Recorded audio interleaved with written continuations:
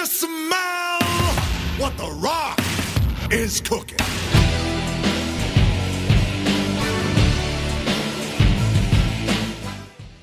What is happening, everybody? It's another edition of Icy Takes, and we got a full house here. Everybody, congratulations to Jeff for showing up. So there we go. Congratulations, Jeff. Welcome back. Well, thank you for the applause, everybody. Yeah, back in the saddle again as I overlook my kingdom over beautiful Duquesne, Pittsburgh kind of area above the Parkway. It's good to be back. I missed you guys. I'm sure Dave has gotten off a little easier in the last couple weeks.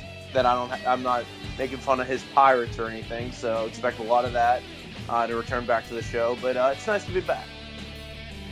Well, it's nice to have you back here too. And you know, Zach, you've been filling in very well, but you haven't been kind of snapping at me like Jeff does. So that was the only thing missing from the last 2 weeks.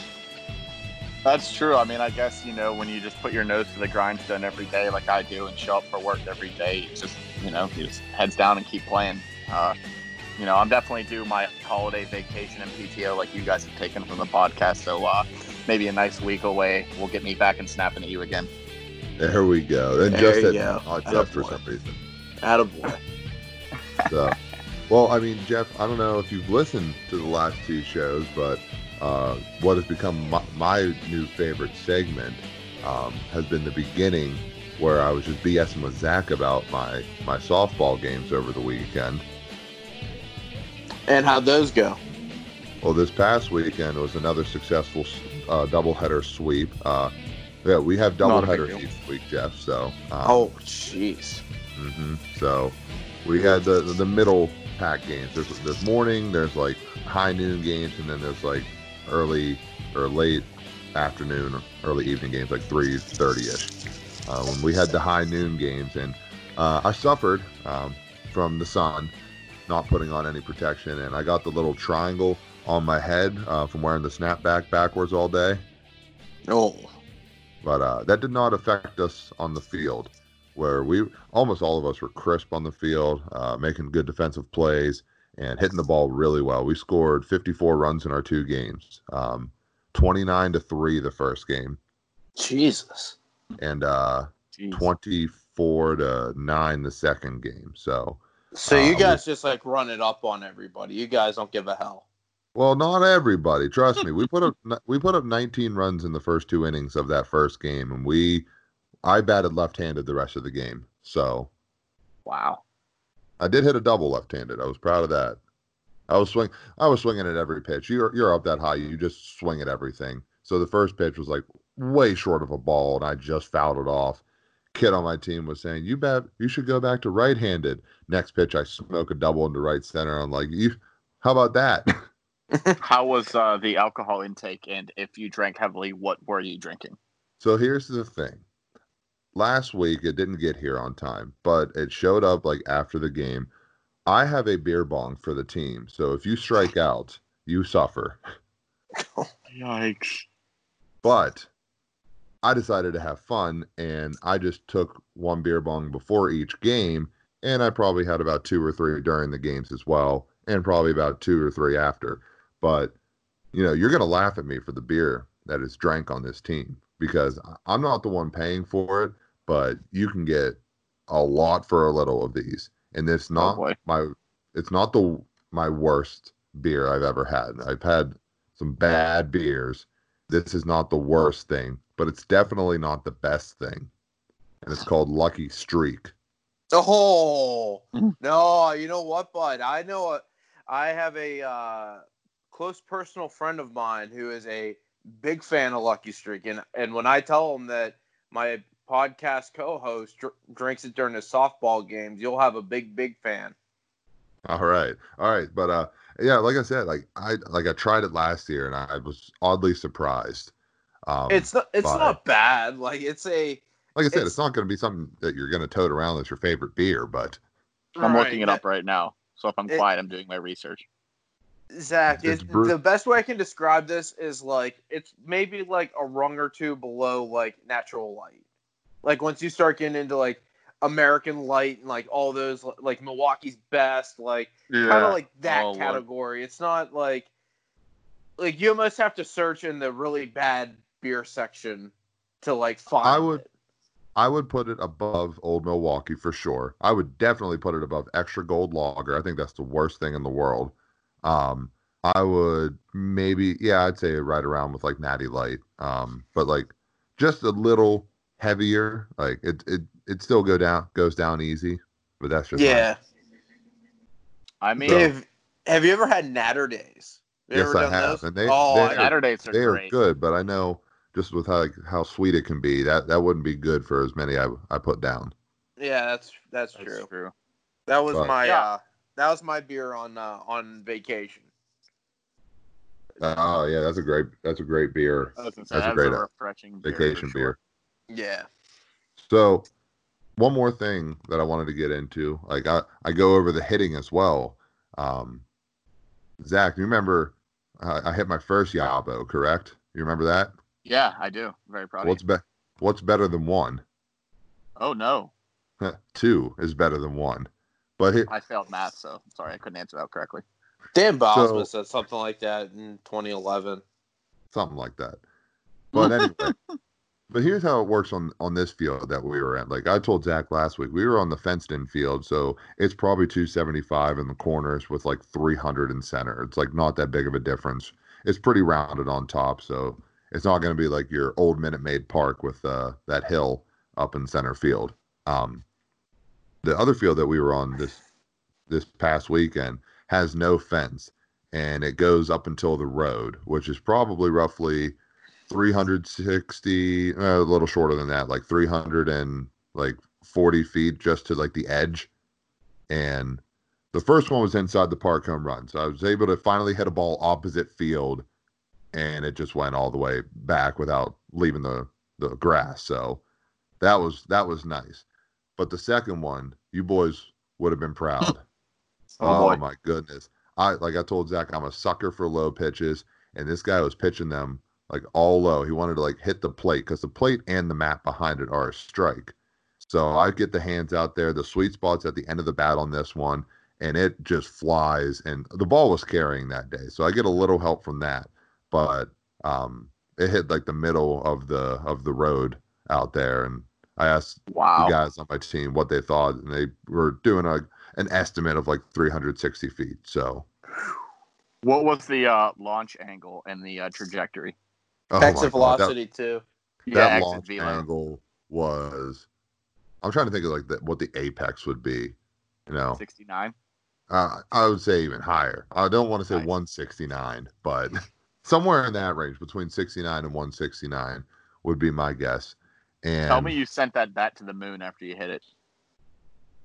for sure. Proud of you. Thank you. Attaboy. Thanks. But and to wrap it all up, a guy that I bowl with was pitching, and he yelled at me saying, "Hey, that ball was wind dated." I'm like, "It doesn't matter how it leaves, Brian. It's gone. We'll see you later."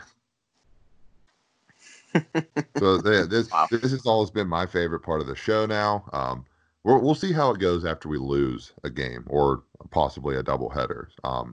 Because we're getting into like the tough part of our schedule now, where we're going to be having some better opponents. What you're I'll saying put is you're that. playing teams that don't drink as much and take the game a little more serious. Yes. So Yeah. the last 3 weeks, essentially, Dave's been bragging about how he's just been teeing off on guys who'll be bagging groceries next week. Yeah, exactly. Yeah, you could say that.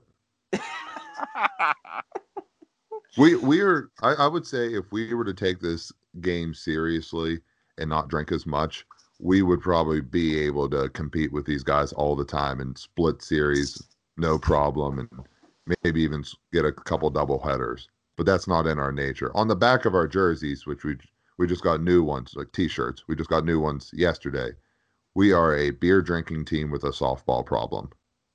And we are damn fine with that. So if we end up Love losing it. any one of these games, we're not going to pout about it. We're just going to go on to the next one. And if we don't win that one, well, we just had fun drinking for a couple hours with each other. I was hoping you guys were gonna have the Chico's bail bonds sign on the back, like the Bad News Bears. Bad News Bears. That's incredible. Well, I mean, we don't have that sponsor, unfortunately, but we are the Bad News Bears, Jeff. How about Chico's bail bonds? Not to go off of what Dave was talking about though, but they have been advertised in 2 different movies. What's the second one? Yeah, I was gonna say, what's the second one? The other one, I believe they are in they're in Major League. I forget if it's 1 or 2. I want to say it's 1 because it was when Rick Vaughn gave up like, what's the record that he broke, like 5 consecutive doubles in 1 inning or whatever, and Bob Uecker goes like, and that's a fly ball to deep center field. That one's gonna go off the Chico's bail bond sign and right. That sets a new record for extra base hits in a single inning or something like that. Yeah, I have to go back and watch it. Was it from the first Major League? I think it's the first one, yeah. Now, Dave, have you reached out to Lucky Streak by chance? I mean, I feel like that would be perfect for you guys. You might not even have to pay for beer. Not yet, but I mean, you're practically not paying for the beer already. But I was going to say, at most, I would save you, $12 or $13 for a 30-pack? Yeah, I mean, you're kind of asking for too much at that point, but I don't know. They could be a sponsor of the show. Yeah, exactly. That's what I'll reach out to them about. Not just supplying us. Maybe just we'll throw out their name a little bit. They're brewed by Anheuser-Busch, if you didn't see that, Zach. Yeah, I did actually see that. It's the first I'm hearing of this brand coming from them. But that said, if they sponsor the show or in any capacity, or even your softball team, I will pick up some myself. And I think you guys know what a beer snob I am. So, All right, but I think that was enough of me talk, and I would like to get into can we get a little short version, Jeff? Because I know we kind of went too far with mine. Can we get a little short version of your vacation? Yeah. So first 4 days, or no, not 4 days. First 3 days it rained, so a lot of hot tub and pool stuff going on. By Wednesday, I was having fun in the sun. I will say my basketball jersey game, which for those that don't know, I don't wear like tank top t-shirts or cutoffs like the average male at the beach. I am a big basketball jersey guy just because it adds like a little flair to it. So my basketball jersey game at the beach was rolling pretty good. The favorites seem to be New York Knicks Patrick Ewing away jersey with like the blue and the orange numbers. Right. So yeah, so had the beach pretty much the duration from like Wednesday to Friday, and other than that, not too much to write home about. I had a little scuffle at a Chick-fil-A that maybe at the end of the show we can get into. I don't want to get into it now because we're kind of running long on this, but yeah, I mean, overall it was a good trip. Didn't have to go to work for a week, so that was probably my second favorite thing I did during the whole thing. The obvious number one thing was that I spent a week with my girlfriend straight, so that was pretty cool. Yeah, so there you go. Good to hear. Yeah, so yeah, had a fun time, and it's time to get back in the saddle and start doing real world stuff again. Well, I'm looking forward to Zach's vacation now after hearing that because I know he's jonesing for one. I actually do have Virginia Beach on the calendar as of right now for the 17th through the 20th of July. But, I mean, obviously that is subject to change with everything that is going on currently. But, I'm a hopeful guy in some instances and hoping we can pull that one off. There you go. Sounds good. So, guys, the NHL lottery decided to be held over this past weekend. Why now?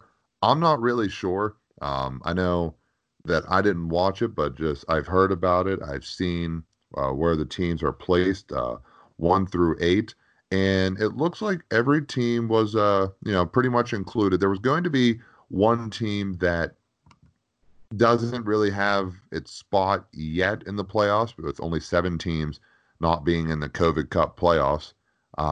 One of these 8 teams was going to be one that's not in the mix yet until they lose. And they happen to get the number 1 overall pick in this draft. The Sabres go number 8. The Devils go number 7. Ducks go number 6. Senators go number 5. Red Wings go number 4. Senators go again for number 3 because of their trade with the San Jose Sharks.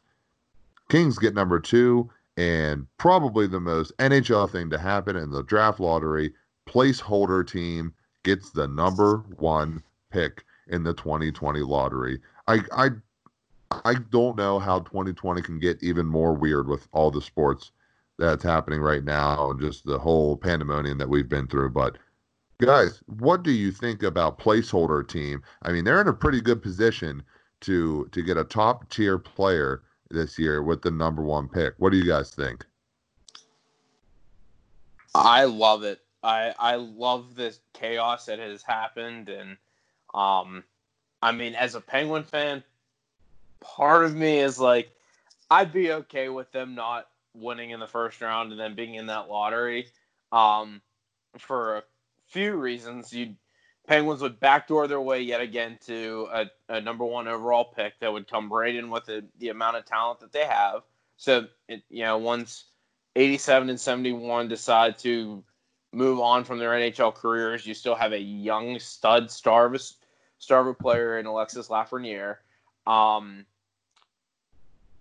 2 would be that they would get the number 1 overall pick after they've already traded their first round pick to Minnesota for Jason Zucker. So that takes everybody else off. And I just like the chaos that this has just caused. I mean, we were talking before the show what we thought like right away when we saw everything. And I just laughed in the back of an Uber when I saw that Detroit, after doing their best tank job possible, didn't get it. Ottawa had a 25% chance with the 2 picks they had, couldn't get it. And LA, who again they were having a pretty rough year, they still couldn't get it. I just think it's hilarious that's going to go to a team that is in theory in the playoffs because they're still playing, but I just find the whole thing hilarious, and I'm liking every minute of it. Yeah, I also have to agree with that. I mean, just with the way everything's unfolded this year, I mean, surely you didn't expect this to go down any other way, right? I mean, clearly it was an absolute shock to actually see it happen live. I mean, granted, I was consuming several beers at the time, so just more or less being stunned and screaming to find out that happened. But you know what? A lot of me, like Jeff said, I'm pretty much go Habs go right now. It's setting up to be the perfect storm too, because I saw some rumors that Carey Price is still pretty uncomfortable with playing, and he's not entirely sure yet. So, that would mean that they'd start, I think Charlie Lindgren's their backup goalie. And you know how the Penguins fare against backup goalies. It will make him look like a Vezina candidate, a Vezina finalist. So, yeah, who knows? The Penguins could have another generational talent coming their way. Best player in Pittsburgh since '84, boys. Oh, yeah. But, it's so absurd because, again, you look throughout Penguin history and, and this is all based off of, assuming the Penguins would win this lottery if they would lose in the first round. But, every time you think the Penguins are done or they're, as a franchise, are just, completely shot, this happens. So, they had their back-to-back cups, and then all of a sudden, okay, maybe they're on the downswing. Maybe 87 and 71, the window's closing. Yeah, until they they lose in the first round. It's another lost opportunity to win a cup until you get back into a lottery for the first overall pick, and you get to essentially rebuild your franchise while winning. That is just the most incredible thing to happen to a franchise. And I think why I would subscribe to this is because I just more so love seeing the anger on the internet, and the Flyers fans that are already like, "Oh, you almost moved, so the league gave you Sidney Crosby," and "Oh, you guys, tanked against the Devils for Mario," and it's like, you know what? This could happen again, and right. I'm all for it. So. And don't forget too, Jaromir Jagr also told every team that he's not coming over until he got to Pittsburgh, and he's like, "Yeah, if you draft me, I'm definitely coming over." It's just absurd. So, I do have a problem with the way they just did this lottery because it's basically only one thing I can think of how it unfolded this way and why they decided to do it this way is another cash grab. You get another TV spot of announcing the other 8 teams in the mix after they lose in the first round. So one of these 8 teams that's going to lose has a 12.5% chance of getting this number 1 pick. And they're going to find out just based off of who loses. Because I don't think that you can possibly already have these teams picked out for who's going to be receiving this number 1 pick until all these teams lose. Now, there might be some speculation as like the NHL making sure a certain team gets it, because if there's any of these 8 teams of the 16 that are playing right now, who is one of the teams that would benefit the most aside from the Penguins?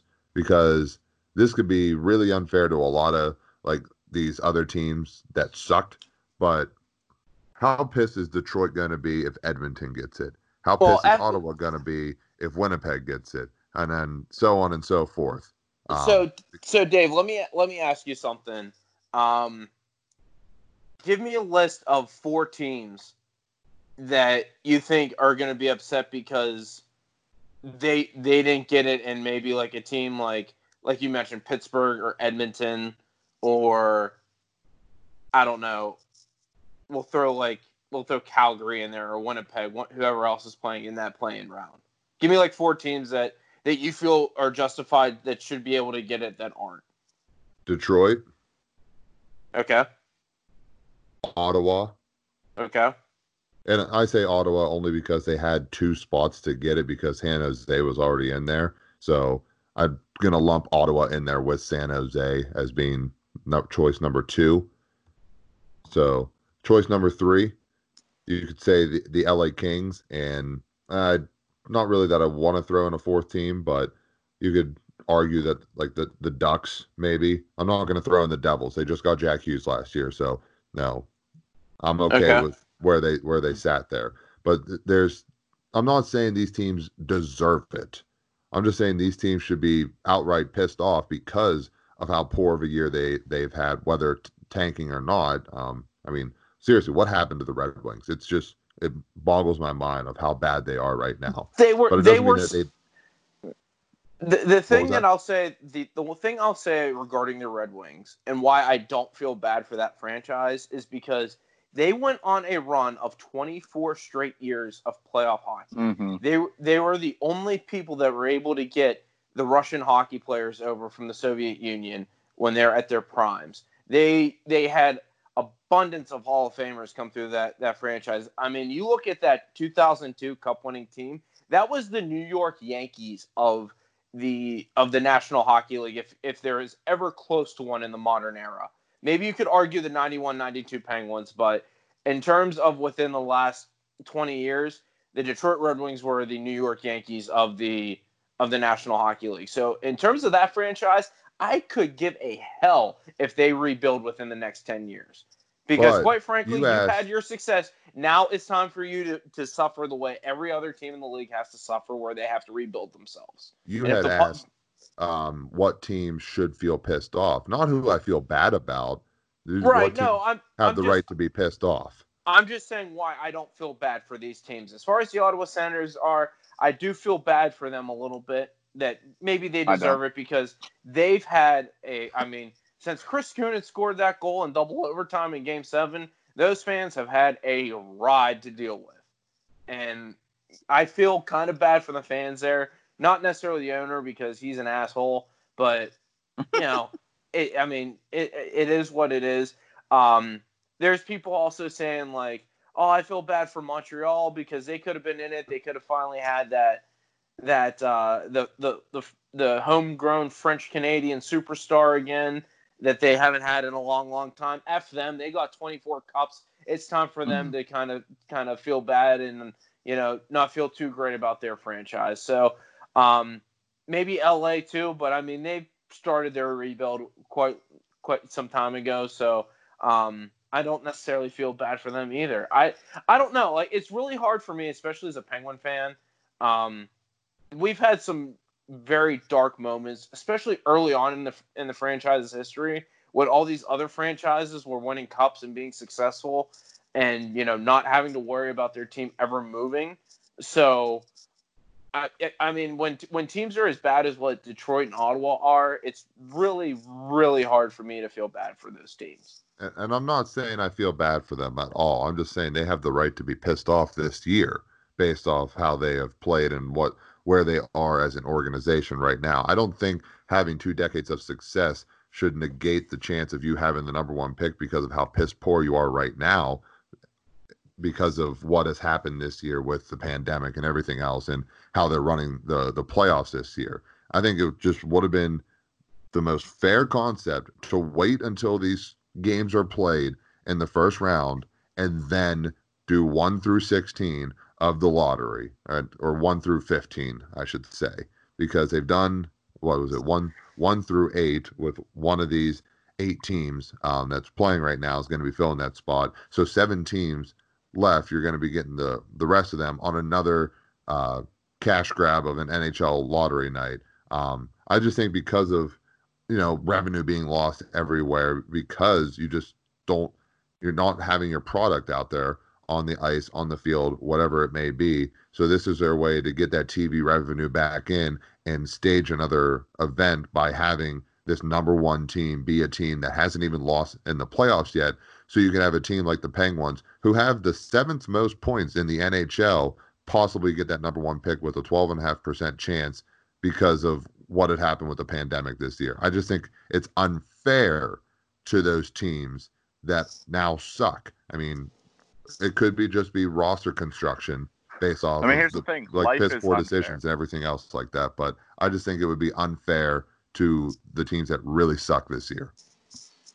I mean, like I said, life is unfair. I agree with you, though, that this is kind of a revenue grab. But I think that's what makes it exciting. And I think even to just go into the offseason, had they not even decided to pick up and do this again and resume the season, God forbid, like a second wave hits or whatnot, this is just a way to get more people engaged and a way to make more revenue. And that said, I mean, I agree with Jeff in the sense that, yeah, the Penguins have been screwed enough times that I can remember, especially in the early days. And when you watch the Pittsburgh is Home documentary, where it pretty much just breaks down how shitty the early years of the Penguins were.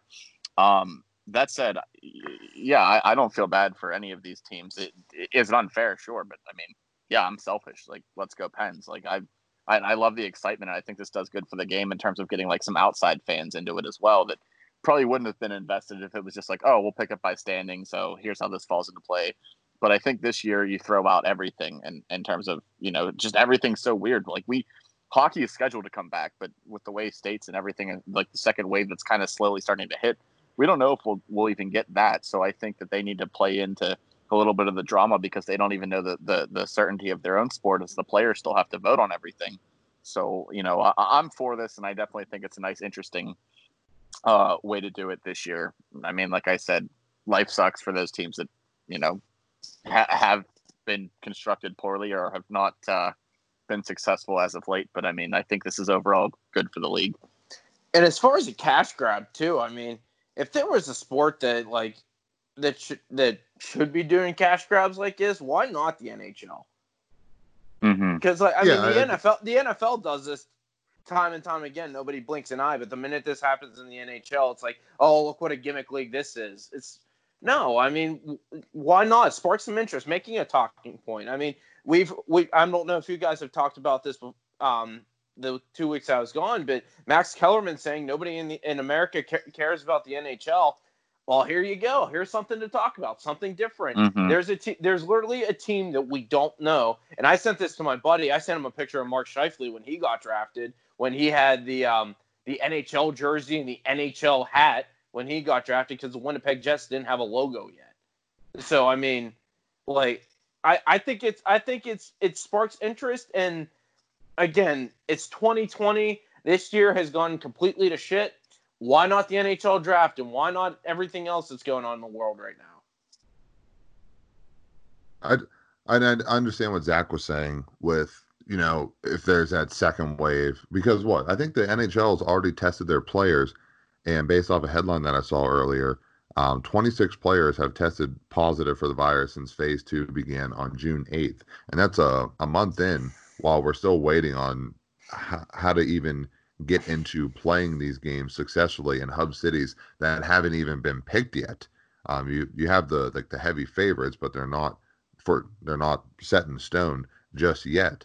And I just thought that this was not a gaffe by the NHL, but it's the most NHL thing that can happen when it comes to a year like this, where a team that still has a chance to win the Stanley Cup could also get the number 1 pick, but that only happens if they lose in this like play-in round, essentially. Which, if you look at standings across, like if you go on Google, all the teams that are in the play-in round are saying that they clinched a playoff position. So a playoff team, technically, by technicality, is going to get the number 1 pick. It's mind-boggling to me.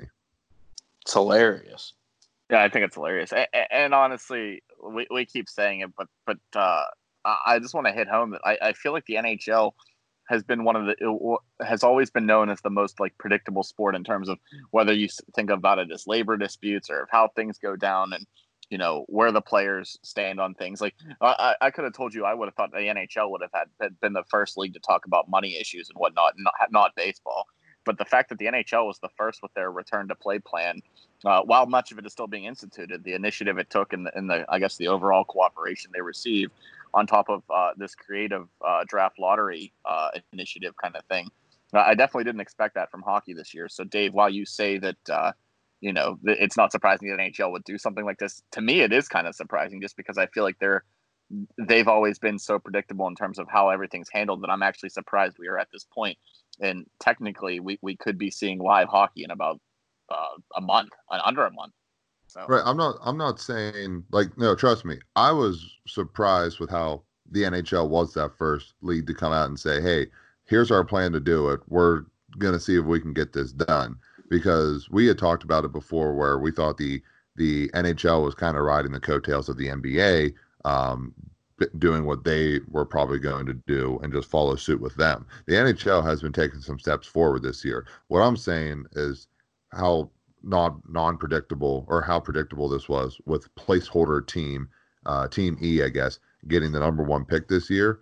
Is you look at just past lotteries and how, what was it? Buffalo was supposed to be the winner of the McDavid sweepstakes, but Edmonton comes in with it. The Penguins have a larger percentage chance to get the number 1 pick if they were to lose to the Canadiens this year than they did whenever they got Sidney Crosby in that year's lottery. Now, does that kind of boggle your mind a little bit? If the Pens were to lose this, they have a better chance to grab the number 1 pick this year than they did when they won the number 1 pick for Crosby? I'd say no, because that lottery was Sidney Crosby, and Zach, correct me if I'm wrong here, but did that not have every team in the NHL had a chance at Sidney Crosby? Yeah, I was pretty sure that was open to the entire league. Yeah, that was a different situation because there was they opened it to everybody in the league, so obviously your percentages go down a little bit. So I don't know. I think that there's definitely both ways to look at this, but I think it's going to be pretty cool that Alexis Lafreniere has the possibility to be going to a team that he can win with right away.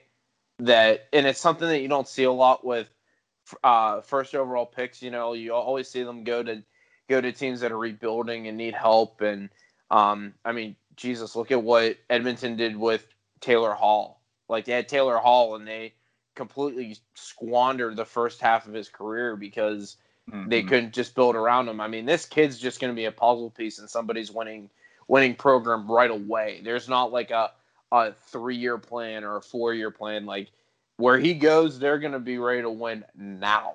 So I think that's something else to look at that's going to be very, very exciting.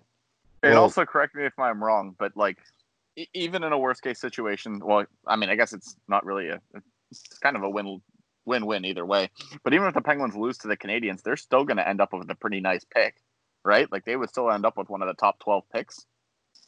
I still think that they have a chance to not have the first round pick if they were to lose. Jeff, I forget what the technicalities were of that deal. I'm not. I know they sent away their first pick, and I think the only condition on it was like it was protected if it was like a top 3 pick or something. Which, in that sense, I think if the Penguins would win and not get the first overall pick, I think then that still goes. I think I'm not sure. So I mean.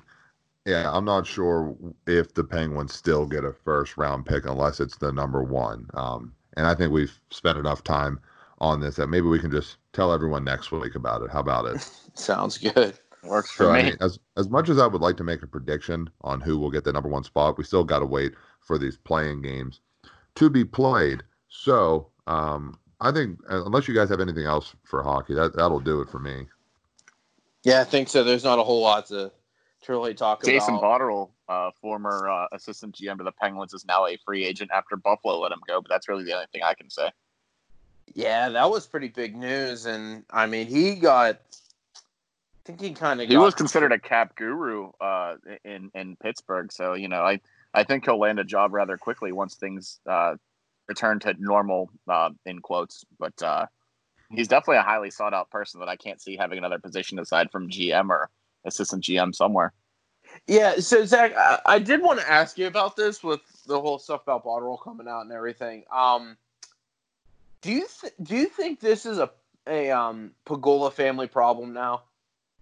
Yeah, the way they fly through coaches and mismanagement. I mean, I'm sure there's numbers about how frequently they've been going through organization changes, but it's insane. And it's not even just like hockey; it's also like on the football side.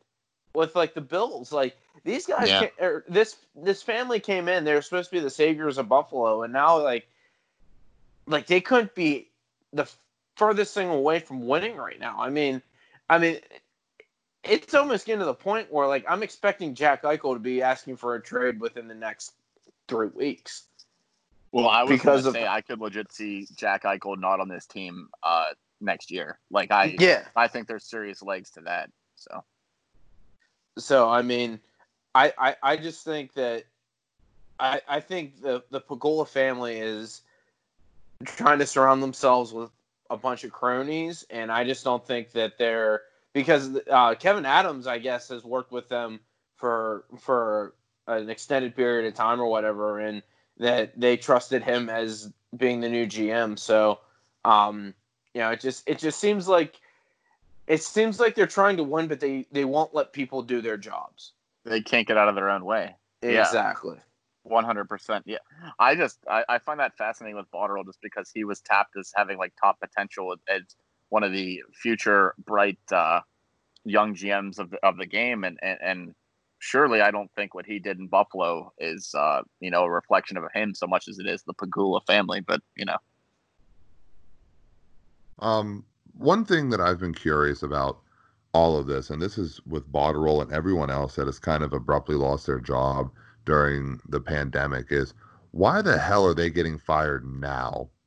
There's got to be more to it, like you were saying, with the Pegulas maybe having some cronies that are kind of maybe pushing them in the wrong direction. But why is it that there's been executives getting fired now when they're not even in the middle of anything? It just seems that it was just poor timing based off the organization's point to just not wait until the season was, technically over. But it seemed like with the Sabres, they just kind of waited it out. And there's been other teams before that. Granted, I think the Sabres were in a better position because they're not in the play-in round, so they can kind of do what they want with their front office. But why is it that some of these executives are getting the can now? So I was hearing rumors that it did have to do with Jack Eichel, that because the wife, Mrs. Pegula, came out and said that that Botterill was coming back. That was like 3 or 4 weeks ago, and then just came out of nowhere that okay, he's fired. So the rumor was that it had something to do with Jack Eichel, or someone went back to ownership and said, like, we need to make another change or whatever, and they weren't going to change the head coach.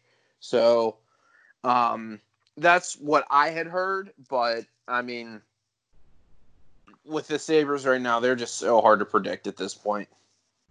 I just honestly find it so weird, and I agree with Dave on this. It's like, I'm not trying to use the virus as a scapegoat, or as Michael Scott would say, an scapegoat, but I almost feel like these are times where you shouldn't be laying people off or firing them. Well, laying people off, I mean, in terms of like higher level upper management staff, like kind of like John McDonough with the Blackhawks. Like that kind of came out of nowhere. This Jason Botterill thing, and I think someone from the Bulls or whatnot got let go too. But it just seems crazy where you almost think people have immunity during this time period, and the sport isn't even being played. So it to me, I mean, even if that rumor has legs, like why couldn't you do that in a couple of weeks? I mean, realistically, the Sabres are still going to be the Sabres in a couple of weeks, and I think that decision could have waited until at least hockey was being talked about, or at least the resumption of like full blown camp had started. But that's just So I mean, yeah, I'm confused by it, but it's happening. Nobody's job is safe, basically, even during a pandemic, right? Yeah, seriously. Sure. So, all right, I think that'll do it for a little bit of hockey talk. With now with baseball, not Baseball's as back. much. Yeah, I mean, baseball is back. We did go over this last week, Jeff, because it was Monday night that it happened, and we recorded Tuesday and put up the episode Wednesday. So we went into that and just basically how, my prediction might be correct, and I think Jeff, you were on board with me with this too. I can't remember that we're going to have a shortened season this year, and we are going to have a lockout next year. And I think you were mentioning the lockout back in 2019, but we weren't sure if we were going to get it this year because of the disputes, and it kind of came into fruition.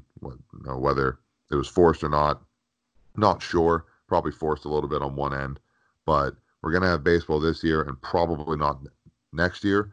But let's focus on this year, shall we? How about the players that have already been tapping out of the season? There's so far, since I last checked, there have been 2 players that have bowed out of the 2020 shortened season and spring training 2.0.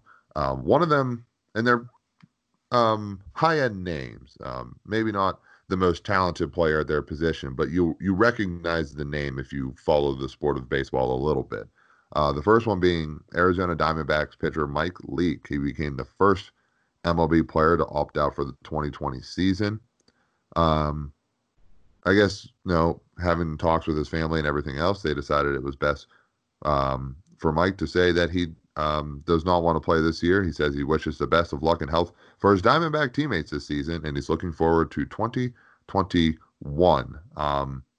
Because he's not considered a player that is high risk of contracting the virus, he will not be paid this year. He's opting out what would have made $5.6 million over the 60-game season. Would have been $16 million if it was a full season.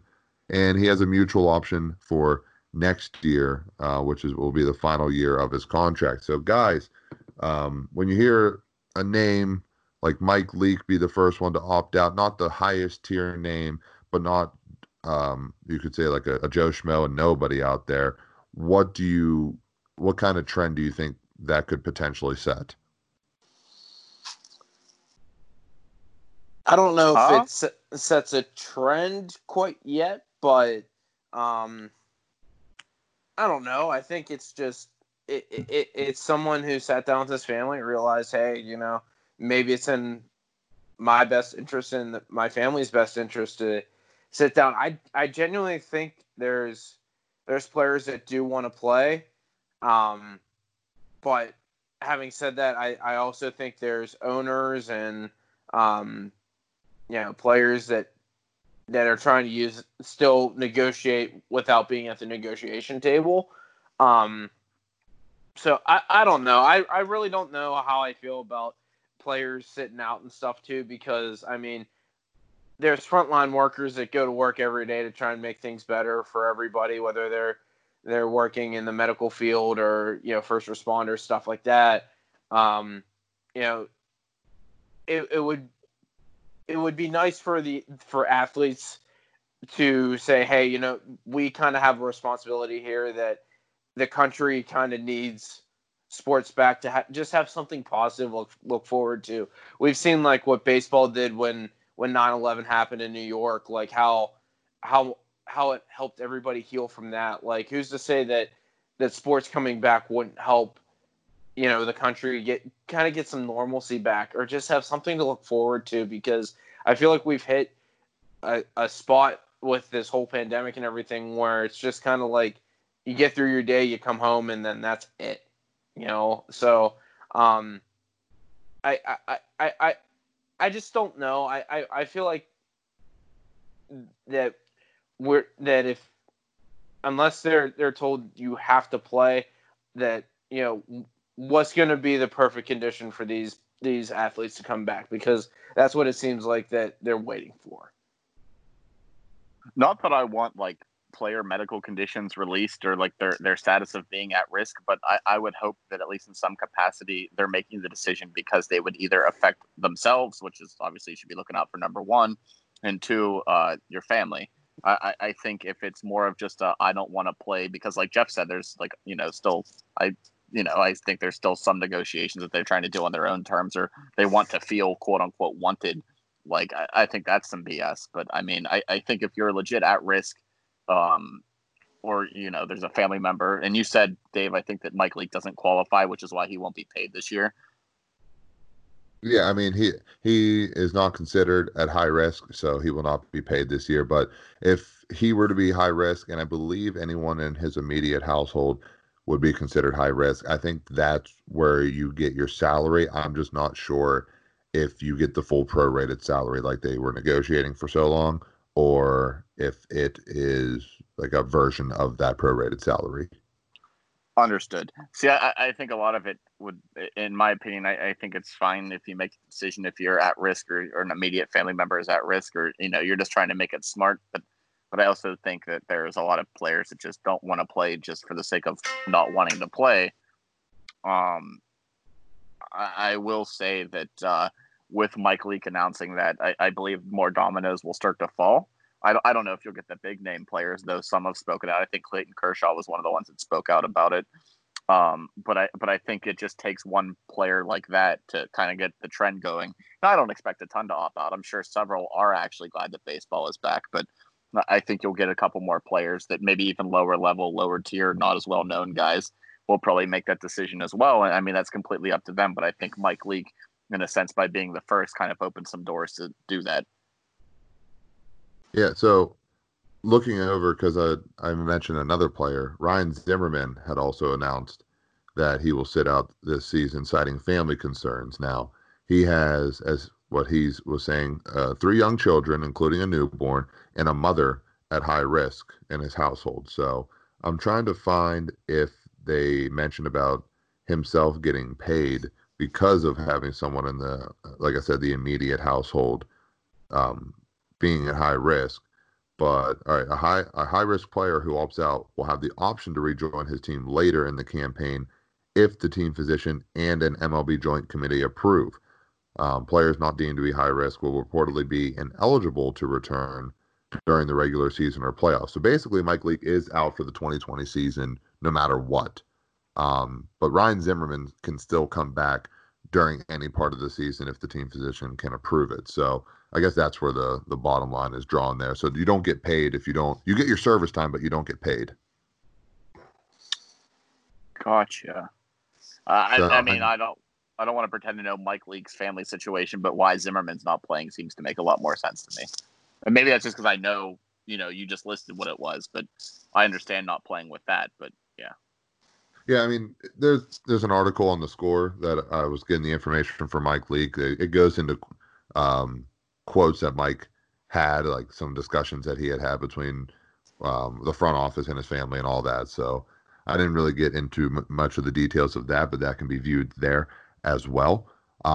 So I think we're going to be seeing a little bit more, not too many. I think if we kind of want to rank it, like if you want to put your like top tier fantasy players in there, I would say most of them are going to be out there playing, but there is a chance that some of them will either just go the Mike Leake route where it says, "Hey, I don't think it's worth it. Like I'm looking out for myself and my family. Although none of us are high risk, it can still happen." And then you have Ryan Zimmerman, who has some high risk potential in there, who I think just based off that conversation wanted to play, but is choosing not to. So, do we have anything else for this segment, or we good? I'm good. Dave, did the Pirates announce their like player pool or whatever today? They did yesterday, and it's not the prettiest. I'll tell you that. But at least there's a player pool out there. I was gonna say I couldn't find a list for it, but I was gonna screenshot it to the group text, which we were having issues with. But I was gonna send it to the group text and use a line from Major League that half these guys I've never heard of, and the guys I have heard of are way past their prime. Major League, Right. Anybody? First one? No? No, I get it. But, I mean, you've been gone for 2 weeks, and I was getting used to not having to hear this BS. Oh, I mean, I looked at the Braves roster, and I started, rubbing my hands like an evil genius thinking, here we go, boys. All we need is like half the Nationals roster to say they're not playing, and we'll be set. Well, here's the thing. You're sitting in the AL East division as well. So you still got to battle through those tough pinstripes. Now, I'm not saying the Braves can't overcome those New York Yankees, those damn New York Yankees, but I wouldn't just be licking the chops just yet because the Nationals players, half of them, well, not half, but some of them might not be playing this year. Yeah, and continually too. So how about I started a franchise on the show just because I was just bored yesterday. What is MLB's deal as like a whole of like the baseball community? They just dog the Braves openly. Like the ratings on that game for the Braves are just awful, just terrible. You have MLB 20, the show, correct? Yes. What is their actual rating? Because I can tell you that's one team I have yet to play with. I like it.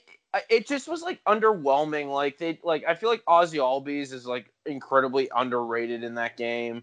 Like the pitching staff, like Mike Soroka wasn't given that great of a rating despite being a Rookie of the Year candidate. I don't know. Just like overall, like when I was going through the roster, I was like, what the hell is this? Like this is garbage. But, whatever. We'll win the East again this year. And then, yeah, 3 years in a row. Suck on that one, Dave. You're already putting the Braves over the Yankees.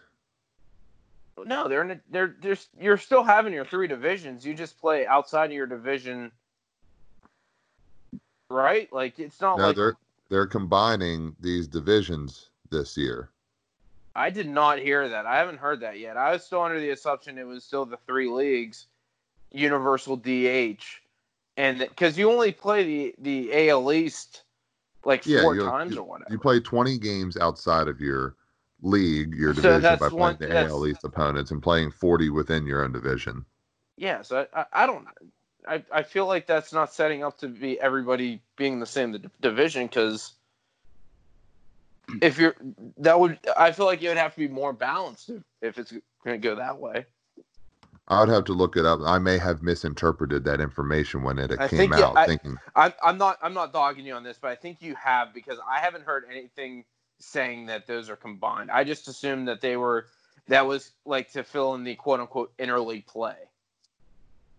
And that could be it because I know they're just trying to limit the travel this year with all the teams. Just the way I had read it on maybe an article by putting all the teams together in one. Where it just said Central, East, and West. That's how I thought it was going to be played this year. Right. I mean, that's it. And, I have been wrong before. So, I can't find it right now. So I could take the L for this one if you want me to.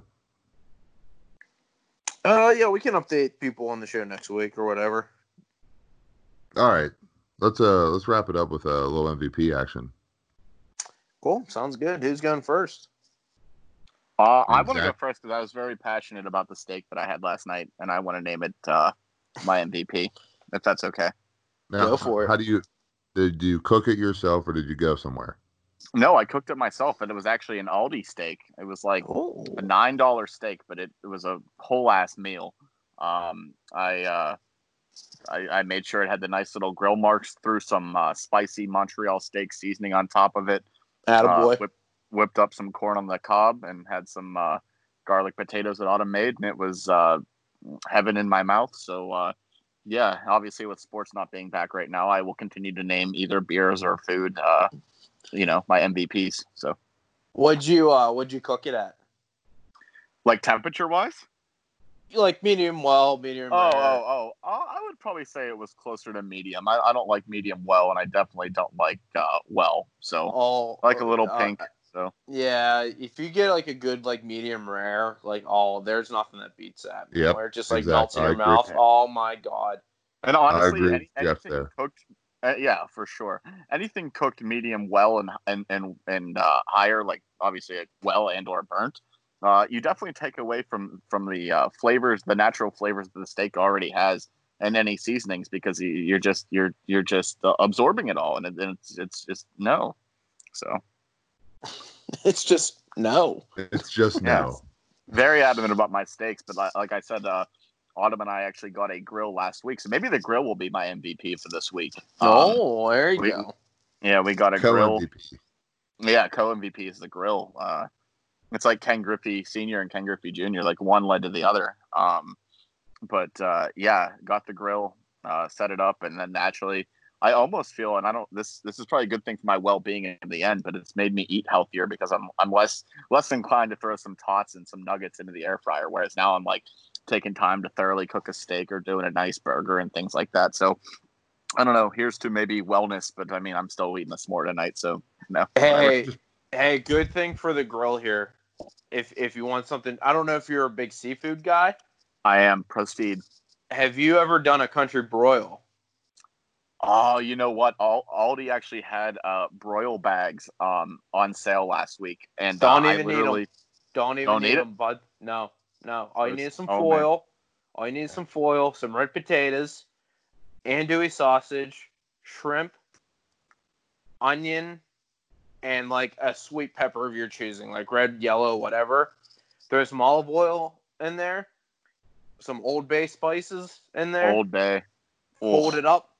Throw them suckers on the grill. Let them just cook in their own juices for about 10 minutes. Flip them. Another 10 minutes. Take it off.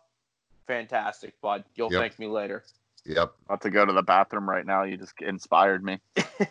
And then if you want to add a little extra, stop at the store and get yourself the Red Lobster Cheddar Bay biscuits, and that'll bring that whole thing all together for you. No, that sounds heavenly. I was honestly looking at making more seafood options. I cooked a salmon a couple weeks ago. I did that in a skillet that was pre-grill era. Still turned out really good. I was very happy with it, but now the grill has opened up endless possibilities. There you go, attaboy. Jeff, you got one, or you want me to go next? Oh, I'll go, and I know I'm gonna get the Jeff's being a sappy idiot on this one, but my MVP is gonna go to my current girlfriend Michelle. Today is her birthday. And wow, you did the podcast. Yeah. And I did the podcast, and this is why she's the MVP, because she was asking what my Monday looked like that I did if we were doing the podcast, and I said, yeah, and she knew I hadn't been on for 2 weeks straight. She goes, well, go ahead, do the podcast, and then we can do something for my birthday on Tuesday. So all the listeners out there, make sure you hit her up on her Facebook, and you say thank you for letting me come on the podcast, because I was fully planning on having to explain to you two I was going to miss a third week in a row until she said that. So to my beautiful girlfriend, Michelle, I want to wish you a happy birthday. It's been a great 5 months, and thank you for putting up with me and my nonsense, because I know I can just be a complete idiot sometimes. So again, MVP, Miss Michelle. Here's to another 5 months. Right now. Yep. All right. I like that one. But so this is a trend I guess has been going around today because of it being on June 29th. I think it's a hashtag today called tip the cap or tipping your cap. And it's tipping your cap today is for to honor the Negro League that have 40 years of existence from 1920 to 1960. On June 29th, 1920 was the opening day of the Negro League back then, where the huge color barrier that still kind of exists today, but having that huge color barrier back then where black people weren't allowed to play in the Major League Baseball league, they create their own league, and they had some of the greatest baseball that had been witnessed, at least back then. I mean, Bob Gibson is the one name that kind of trumps them all when it comes to knowing some of these baseball players from the Negro League. So what a lot of people have been doing, especially three former presidents, they have been taking photos of tipping their cap, whether they just have their hand on the tip of the cap while on their head, or if you have it just off while holding it and just looking into the camera. So put your favorite team on your head, take a photo, take a selfie or whatever. Just put hashtag tipping your cap to a great league that kind of paved the way for black players in the future to join the Major League Baseball Association. Like guys like Henry Aaron, who started off with the Indianapolis Clowns in 1951 at 17 years old. His nickname was Pork Chops because it was the only thing he knew how to order off the menu. So, tip your cap. We salute you to the Negro League and the great 40 years of existence it had in, well, not our lifetime, but anyone else who maybe got to watch it. And we just, I don't know, tip your cap to them. How about it? How about it? Take it off my hat right now. All right, this has been the Icy Takes podcast. We hope you have enjoyed every living second of this recording. You can like us on Facebook, Icy Takes with Zach, Jeff, and Big Dave. Follow us on Twitter at Icy Takes, ICEY Takes, altogether one word, and that's the way we like to spell it. Follow the personal Twitters at Big_Dave52. At Zach Morris 82. At JChrist_51. Like our Lord and Savior, amen. We will be back next week. Hopefully we didn't go off the rails too much, but if we did, we hope you enjoyed it. So until next week, stay icy.